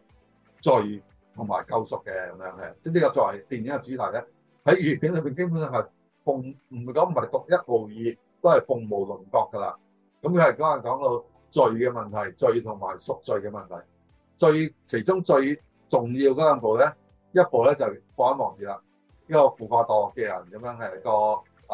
謝賢一出就已經係其實風流倜儻咁樣係啊。咁咧，然後咧就害咗個女仔咁樣係，咁終於知道自己唔啱啦，咁啊想嘗試去救贖自己，個人嘅救贖，咁樣懺悔認罪。尤其重要嘅當然係尤其將個主題再次好重要嘅發揮就係1968年嘅槍啦，槍就係啦咁樣係害死咗阿蕭芳芳嘅老豆咁樣係阿盲，咁啊阿蕭芳芳盲嘅，咁啊謝賢就唔話自己係飛仔害死佢老豆，咁就走去幫阿蕭芳芳，終於犧牲自己咁樣係嚟作為自己嘅贖罪咁樣係。呢個係喺粵片裏邊，其實唔單止粵片啦，甚至喺國語片裏邊都係非常之獨特嘅一個主題嘅。咁呢個係喺龍剛當年嘅一個應該係好大膽，亦都但係佢係 work 嘅，因為其實贖罪其實作為一個電影角色主角嘅動力咧，係喺今日好多所謂英雄性嘅電影裏邊都會出現嘅，即係你某個主角就係某一次犯咗一個好嚴重嘅錯誤之後，咁佢一路都好內疚，咁然後咧終於有個機會之後咧，佢就終於做翻一次，再有一次咁嘅機會，咁咧佢就今次做翻一次啱嘅行為，啱嘅，而且不惜犧牲自己等等。呢個係我哋今日常見嘅好多英雄故仔，講 superhero 都有啲咁類似嘅故仔咁樣嘅。呢個贖罪固然係一個對龍剛嚟講咧認真嘅宗教命題，放喺佢嘅認真講主題嘅電影啦。咁但係本身係都係一個好有效嘅橋段嚟嘅。咁咧其實因為本身某個情況都係一個贖罪嘅英雄啦，個社會唔俾佢，咁佢不惜犧牲，咁之後都係犧牲咗自己咁樣嚟成全咗自己嘅細佬咁樣嘅。贖罪係龍剛一個好獨特嗰個年代嘅，喺放喺嗰個年代，甚至唔單止粵片改編都係一個獨立獨行嘅電影嘅主題啦。咁龍剛係即係單對呢樣嘢好獨特。咁但係我如果放喺即係仲有一啲基本嘢嘅，咁樣係就可以解釋晒，即係講一個幾樣，我覺得龍剛最值得就第一，佢一方面佢係寫實嘅，但係咧佢嘅寫實就同我一路批評緊嘅粵片嘅寫實傳統就有好大唔同啦。有幾個重點嘅唔同嘅，就係唔單止一個嘅，就係由個呈現手段到佢嘅態度都即係基本觀念都有唔同嘅。首先咧，當然就係所謂寫實咧，就係粵片嘅寫實咧嘅係唔做資料搜集嘅，即係或者做嘅資料搜集個態度好粗率嘅，除非佢自己喺行裏邊。咩叫除非行裏邊咧？譬如佢哋如果講戲曲界啲黑幕啊咁講都咪寫實咯，咁佢哋即係就會似層層，因為佢哋根本同佢哋好熟。龍剛嗰幾部戲，例如嗱《破案王子》當然啦，播音喺對電影行嚟講都唔係隔得好遠，所以咧我哋話佢要認識，雖然佢未必完全真實，但係起碼喺個表面上真實佢係做到嘅。到啲人本色講釋囚咧，咁咪走去釋囚協會了解啦，所以佢有社工。然後到咗呢個《菲律正傳》，佢係講女童院，佢係真係我哋睇都知啦，佢一定係呢個女童院做過一次做過訪問，攞啲個案嚟作為一啲佢參考資料，呢個係好明顯嘅。而呢個就係好緊要，就係佢會做呢啲咁嘅資料搜集，去寫呢個劇本資源，令到呢樣嘢更加真實，係一啲佢本來唔一定知嘅嘢，咁佢會知啦，咁樣係，甚至觀眾唔知嘅，我成個粵片圈從來都冇呈現嘅。例如咧，佢係應該係第一次，我都唔肯定啊。喺電影裏，即係粵語片電影裏邊第一次出現社會工作者，即係社工，從來冇好似佢咁飽滿地、認真地呈現一個啊，令到知道呢個世界有啲叫做社會工作者咁樣去，即係無論嗰個女童院個院長阿曾江，或者阿嘉玲做嗰個色籌協會個主管咁樣嘅呢個社會工作去幫呢班人。咁又跟住更加重要嘅就唔單止一個表面嘅真實話，即係做一啲 research，令到啲去了解呢個社會問題。而咧佢嘗試社會問題，佢起碼呈現呢個社會問題嘅真實背景，而真實或者係佢真實一面，同埋咧佢哋嘅幫佢哋解救嘅可能性。點解咁特別咧？因為我之前講好多次嘅中聯嘅所謂批判寫實咧，係一個整體文化嘅問題，一個整體解決文化嘅問題。所以咧，佢批評嘅係封建思想對我哋影響緊，係通過呢個寫實去解決所謂中國文化整體問題。原來中國文化嘅負面問題喺佢哋嘅認知裏邊咧，就係喺嗰一刻嗰個階段咧，就係我哋嘅策略就係要強調中國文化嘅封建思想點樣就呈現成一種社會問題，同埋呢個迷信就呈現成一個社會問題，或者一啲封建當然之可以複雜，可以好豐富嘅，例如重男輕女就係長生塔嘅故事。佢哋一路批判或者叫做重視有錢人咁樣，即係見嗰個白領嗰度或者封建思想。佢哋咧作為佢哋嘅批判社會寫實咧，係講緊呢啲咁嘅整體文化嘅問題。佢哋從來冇認真解決某啲好 specific 嘅一啲問題。佢哋譬如佢哋解決勞工問題就係我哋勞工團結一致咁樣，係啊。佢哋又唔夠膽講，當然啦，佢哋當年佢的確講唔到啫。我哋唔可以，我哋組織工會，或者遇到一個搬遷問題，佢哋唔會講咁樣，我哋鬥爭等等，即係通過一啲方法去解決。佢哋只係話呢啲有錢人咧，我冇良心啊！你哋然後中間有個最重要嘅主角，你唔好幫有錢人啊，咁樣係。咁我哋就互相幫助就算啦。即係佢哋唔會真正嘗試呈現一個我哋可能點樣去解決呢啲社會問題嘅方法，就地解決香港問題，香港解決。龍江嘅戲就係好啊！你而家固然我哋有啲釋囚糾紛啦，咁於是有啲釋囚嘅社會工作去嘗試解決問題。佢哋可能唔可能絕對解決到問題，但係的確有啲咩機構去幫人去解決問題，係呢個社會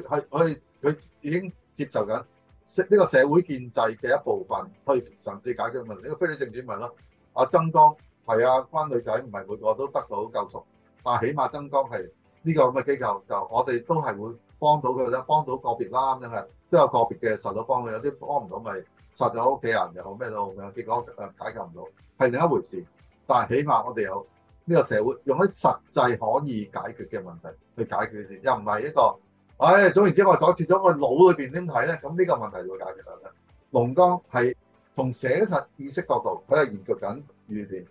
但係實際佢對寫實嘅態度，佢點樣去處理呢個問題？呢個社會問題咧，佢係有佢自己完全同其他人嘅睇法係唔同。呢個係其中一個喺觀念上嘅好大嘅轉變啊，係亦都係屬於佢個人嘅。咁有啲嘢就技術層面啦，咁樣龍江就其實就好多大膽嘢嘅。佢都講過啊，佢嗰陣時拍戲咧，成隊 crew 都同佢作對嘅，或者唔講作對唔係因為佢睇佢唔順眼嘅咧，佢要佢哋拍一啲佢哋覺得唔應該係咁拍。咁所以我哋喺睇龍江嘅戲，單係已經唔太犀利。譬如講王子咁樣，固然劇情有啲好大膽，一初就唔主角咁樣嘅，就瞓喺床上個女人起身，晚着衫離開嘅啫。嗰個叫做袁美華咁樣就即係呢啲好大膽嘅場面嘅處理，但係更加重要係啲技巧處理，就係好似有一個鏡頭係比較低角度去拍落宮扯陳齊仲個女主角上樓梯啊。咁咧咁嘅低角度咁拍攝啦，咁呢啲技巧一睇就知道，咦？睇下有啲嘢我哋語片裏邊好少見喎，唔會咁處理喎。然後到英雄本色就更多啦，英雄本色裏邊譬如謝賢出場釋囚咁樣係，佢就離開監獄咁樣放監。咁放監嗰陣時咧，佢又揾個鏡頭跟拍。咁咧其實因為嗰陣時冇 steady 嘅，咁咧 handheld 咁拍咧，或者即係喺外景咁拍咧。就冇軌，咁咧鋪唔到軌嘅。咁呢次咧個鏡頭有啲震嘅。以今日嚟講，當然技術上都唔係好好，佢係寧願剔呢個缺點。咁所以對嗰對夫嚟講就啦，喂，咁樣拍我俾人笑咁樣係。咁但係而佢嘅手法係創新啦。咁啊，另外有好多好摩登嘅手法啦，咁樣一開場啊，因為冇識啊，嗰個女艷星啦就吊緊啲艷舞咁樣係喺度做一個艷舞都咁大膽嘅畫面啦，咁樣嘅設計啦，咁樣。咁啊，另外佢嗰段有段戲啊，周吉佢放監之後啊，派人跟佢由個徙置區裏邊走嚟走去咧。其實當年好少人咁嘅跟蹤，然後去喺個徙置區咁嘅環境，但係你真係喺個唔係徙置區啫嘛，喺冇區裏邊走嚟走去嗰啲咁嘅場景咧咁慢，即係咁醜嘅場景裏邊。嗰陣時我之前講過就係嗰陣時好興拍大會堂，可能打喂你拍得咁靚嘅我就走去拍啫，你拍得咁醜嘅我都拍，咁佢就真係咁拍喎咁樣。而且咧又唔係九龍塘就冇人，咁佢走去啲咁嘅咁難睇嘅區域拍，但係咧拍出嚟先至有嗰種感覺，即係外景嘅質感。呢啲咧其實龍江喺好多地方嘅創新嘅咧，我一睇都幾乎係覺得哇，好似係另一個世代嘅嘢，即係同粵片係完全唔同世代，即係創造一個新嘅世代。所以咧，龍江其實好奇怪嘅，嗰個年代導演咧基本上係一年拍幾部係基本嘅啦咁樣。龍江基本上係一年拍一部嘅，係粵片裏邊亦都係非常罕有。而家咧佢嘅所謂認真態度都喺成個電影嘅語言等等嘅創新，麥基咁樣係跪低咁樣，前景就係阿石堅就見到兩條腿，即係石堅兩腳，麥基喺兩條腿中間跪喺度咁樣嘅。嗰個鏡頭嗰即係講力量咧，就係完全係因為個鏡頭嘅前景兩個嘅安排咁樣嘅。基本上好少喺粵片裏面見到一個咁強力嘅鏡頭嘅設計咯。我覺得視覺上特別咧，我由佢英雄本色，你正話講咗佢出獄啦，即係謝賢出獄咧，佢咪係真係應該係實景嚟嘅，喺赤柱監獄嗰度拍噶啦。佢用咗幾個空鏡咧，即係影佢，即係喺高空咁樣影嗰個監獄嗰啲鏡頭咧，即係嗰啲線條啊。其實嗰種即係一種 power 或者係一個政府架構嘅象徵啦，好明顯，即係佢係將你，所以你就係講話嗰個社會嘅現實咧，同以前中聯好唔同咧，就中聯係講緊一種好虛渺嘅，即係我哋講咗知道，即係佢延續54嗰種精神喺度反封建、反舊文化、反傳統啦，咁佢都係用嗰種口號式嘅，咁但係喺龍江嘅電影裏面咧，你就真係睇到一個切切實實嘅社會裏面有一個政治嘅架構，因為有譬如好似赤柱監獄啦。其實仲有一個好短嘅鏡頭，我記得係佢有步兵啊，即係有嗰啲警察喺嗰個赤柱監獄嗰度步兵。其實呢啲都係好明顯係即係軍隊啊、權力啊、政府啊，即係呢啲咁嘅象徵。咁你就切切實實睇到佢而家呢個社會係真係有一個有系統、有政治、有個人係即係有個政府喺度啦。咁但係佢又唔係話好簡單講話一個反英政府係一個咩政府，唔係咯，即係總之佢就講個權力。咁你就係講又有嗰個好貧窮嗰啲咩木屋區或者徙置區都好啦，應該係都係實景去拍噶嘛。你就係話即係係啦，即係唔係搭棚噶嘛，所以唔係搭景，所以嗰個睇起上嚟我又哇，真係第一次開眼界。我係因為我自己唔係嗰個年代出世，我都唔知啦。但係睇到咧，雖然係黑白，但係我都覺得好震撼啊！真係一個好貧窮，同佢之前謝賢撞到即係嗰啲女主角，其實係應該喺中環，即係可能係商業區嘅地方。高樓大廈後邊係海運大廈，即係嗰啲咁嘅圓圈嘅窗，係好明顯一個好摩登嘅社會。但係佢下一個咧就已經去到呢啲徙置區或者木屋區，即係貧窮嘅區。咁都係講出即係一個當時香港嘅社會發展係啊，其實係已經係發展得即係經濟起飛。即係我哋之前第一集我講咗個前段就係話60年代係一個經濟起飛嘅時間，香港即係大部分即係嘅都已經進入中產啦。咁但係其實我哋都仲係有一部分咧，即係佢嗰啲徙置區或者木屋區咧係等待發展嘅。咁即係有呢一種嘅雙面性，即係個社會嘅雙面性。咁同埋仲有咧就係都係補充你就係講嘅，就係佢嗰個角色嘅多面性。即係以前中聯咧就係永遠嗰個戲劇嘅衝突啦，可能就係貧窮啦、階級啦，即係有錢人同對於呢啲冇錢嘅人佢哋之間嘅一啲個衝突喺嗰度啦。咁但係《飛女正傳》咧，蕭芳芳嗰個角色好明顯，佢係嚟自一個中產家庭啦，即係你睇到佢佢屋企咧，即係靚到不得可了，係好有錢噶啦，應該即係佢阿爸，雖然佢阿爸死咗啦，但係即係留低仲有啲生意俾佢阿媽，咁但係佢好明顯佢係一個中產家庭嘅代表，咁所以以為咧，即係呢個《飛女正傳》呢啲咁嘅問題少女咧，係咪就係中產嘅家庭咧？係因為呢個社會都市發展咧嘅問題咧？但係又唔係喎，因為佢仲有其他即係配角嗰個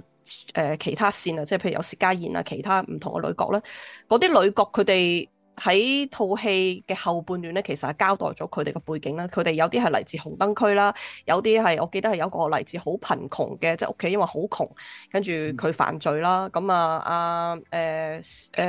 有啲就即係住喺木屋區啦。跟住我啲肥肥咧就係一個工廠妹嘅身段嚟嘅。咁即係其實佢各個階層，即係話呢啲少女嘅問題咧，唔係話淨係中產，亦都唔係淨係貧窮，而係各個階層嘅都會有呢個少女，即係都有到呢啲咁嘅少女嘅問題。咁其實亦都係反映緊個成個社會，因為係嗰個社會嘅發展啊，你即係進入呢個經濟發展咧，其實係唔同人、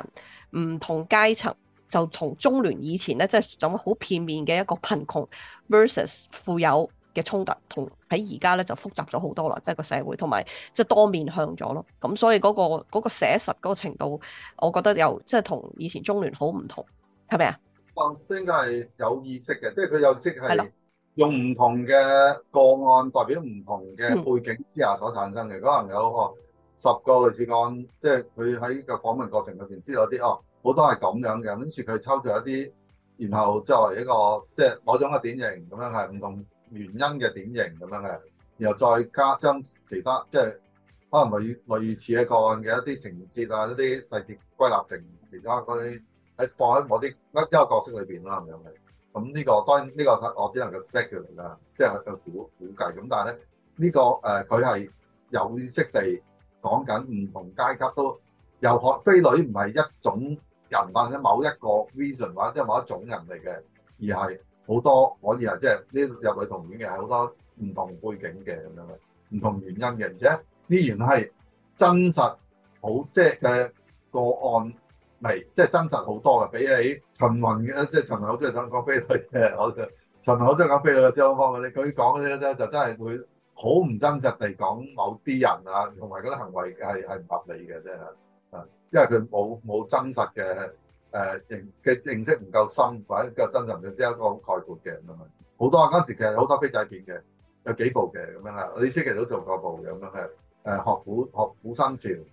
咁咧，同埋有啲好大膽嘅咁嘅非男非女啊咁樣嘅，又係李思琪嘅鄧光榮咁樣個飛仔開大片啊咁樣嘅，咁啊但係佢主要都係佢最後都係講到所謂黑社會就控制佢哋啦咁樣，黑社會一路想控制佢哋啦咁樣，咁等等嘅情況，但係都係即係佢哋嘅你要發覺嗰啲好粗淺嘅，咁因為佢哋根本都係憑住佢哋對某個即係世界觀之下憑空想象出嚟嘅唔同。咁你講晒龍江，即係總體嚟講佢嘅特色，佢嘅特別之處未？我覺得最 typical 嘅啦，咁樣係。OK。咁每部戲都值得睇嘅，係啊，槍都係一個問題片，但係啦，但係一個都好獨特嘅問題片啦。西劇本喎，冇咁真。係啊，我知啊。係槍，所以佢好唔同嘅，即係用女性嗰個角度去睇。其實我覺得嘉玲喺英雄本色嗰個角色都好特別嘅，即係佢以一個女人對所有男人喎，而且成套戲係得佢一個人相信呢啲色彩係可以改變嘅嘛。即係其他嘉玲嘅對手就係龍江做個警察啦。咁呢個警察即係佢係好堅持佢嗰套就係一日做個賊，永世都係賊嘅角度啦。即係龍江係知道佢冇份㗎，開頭知道石係啦冇份嘅。但係佢逼阿謝賢去幫佢去對付嗰個獨眼龍嘛，對火石天嘛。係啊，咁我記得龍江即係喺街度咧，即係都係英國中環街景撞到阿嘉玲咧，同佢講咗幾句嘢，寒暄咗，跟住之後嗰陣時係高等法院，佢特登喺度拍嘅，即係高等法院即係話咧，呢個真係罪與罰嘅問題啦。亦都係其實天主教儀式，一個咧就係講緊上帝嘅公義咁樣，就係龍江啦咁樣，唔係即係龍江個警察角色啦。一個咧就係講緊上帝嘅慈愛，就係阿嘉玲啦咁樣嘅。然後佢哋，但係佢哋唔係融合嘅，唔係統一或者大家各走各路咁樣嘅。咁係啊，因為佢個對白咪就係咁講咯，即係阿龍江其實話我有揸車嚟啊，使唔使送埋嚟啊？咁但係嘉玲話唔使啦，我哋都唔同路咁，即係嗰句亦都係顯示到就係兩邊完全唔同方向咯。即係嘉玲就係即係對付呢邊嘅一個男人或者係呢個呢個警察嘅講。咁我覺得即係好似同以前嘉玲嗰個角色都好唔同。呢個角色佢係好有 power 嘅呢個女性，同埋係好知識型、好專業。有機會睇另一部啊！呂奇拍嘅嘉玲嗰部真係最獨特。時拎唔起個名啦，有機會再講啦。我遲啲我哋下一節再講嘅時候提翻。嗰部好出名嘅因為嘉玲佢做嘅好大膽嘅，即係被情慾控制，然後又去纏住阿呂奇咁樣嘅角色，好得意嘅。嘉好玲本身係光藝，但係後期咧就到最後一年嗰時咧，佢特登有意識地咧就脫離光藝，然後就同好多唔同公司、同好多唔同嘅 artist 合作過嘅。咁啊，所以嘉玲零丁丁有一年咧拍咗10零部戲咧，就大概一年到啦。咁啊自由身之後咧，就突然之間嘉玲咦點解之前唔會㗎？因為嘉玲基本上只係答謝賢啊，有時微微周通咁樣嘅。但係突然之間嘉玲同咁多唔同嘅，因為咧嘉玲係演藝生命最後嗰1-2年咧，咁咧就自由身就拍過比較多嘅 variety 嘅戲。所以龍剛佢真係即係佢嘅技術層面有唔同，即係電影語言裏面有創新之外咧，佢實景係特別多嘅。佢啲電影真係比起其他電影，而且佢嘅實景咧，真唔係一個虛無就咁話影街啊！即係譬如我哋講過嘅赤柱監獄啦，喺個英雄本色佢出獄啦，咁喺槍咧。佢因為講盲人學校啦，咁佢亦都真係喺一間盲人嘅學校裏，即係總之係一間學校嘅實景咁樣去拍啦。飛女正傳咧，應該亦都係借咗社福處嘅其中一個，即係嗰啲少年康復中心之類嘅嘢咧，係去拍嘅。所以係真係即係唔單止係實景之餘，係真係用翻嗰個議題相關嘅一個地方。佢其實應該係真係向政府即係申請。借地方去影係咯，咁所以呢啲係同之前嘅粵語片都係真係好唔同咯。呢個雖然係一個趨勢，但係佢依然係做得最積極嘅。其實60年代嘅粵語片後就興外景㗎啦，咁咧就但係外景仍有佢嘅難題嘅，因為咧以前拍黑白片外景就容易嘅，冬戀都係頭先講冬戀咁計，冬戀都係黑白片，拍外景就容易啦。如果拍彩色片咧，對個感光嘅菲林感光度唔夠強咧，啲燈即係你個光唔強咧，咁你就難拍嘅，即係你拍得時間少嘅，咁所以咧而龍剛去到拍槍咁積極啦咁樣，所以好多彩色語片咧其實喺廠拍嘅啦，好多彩色片外片咧主要都係喺廠裏邊拍，拍外景嘅比例係唔係咁高嘅咁樣。好，咁我哋講夠啦嚇，講夠楚原同埋龍剛，同埋仲有之前我哋講咗張徹嘅轉變，對於新武俠電影同埋之後對香港成個電影嘅影響。咁我哋仲會有一 part 嘅喺呢個第5集裏面，咁我哋下次再講啦。咁多謝晒蒲鋒，好，再見，拜拜。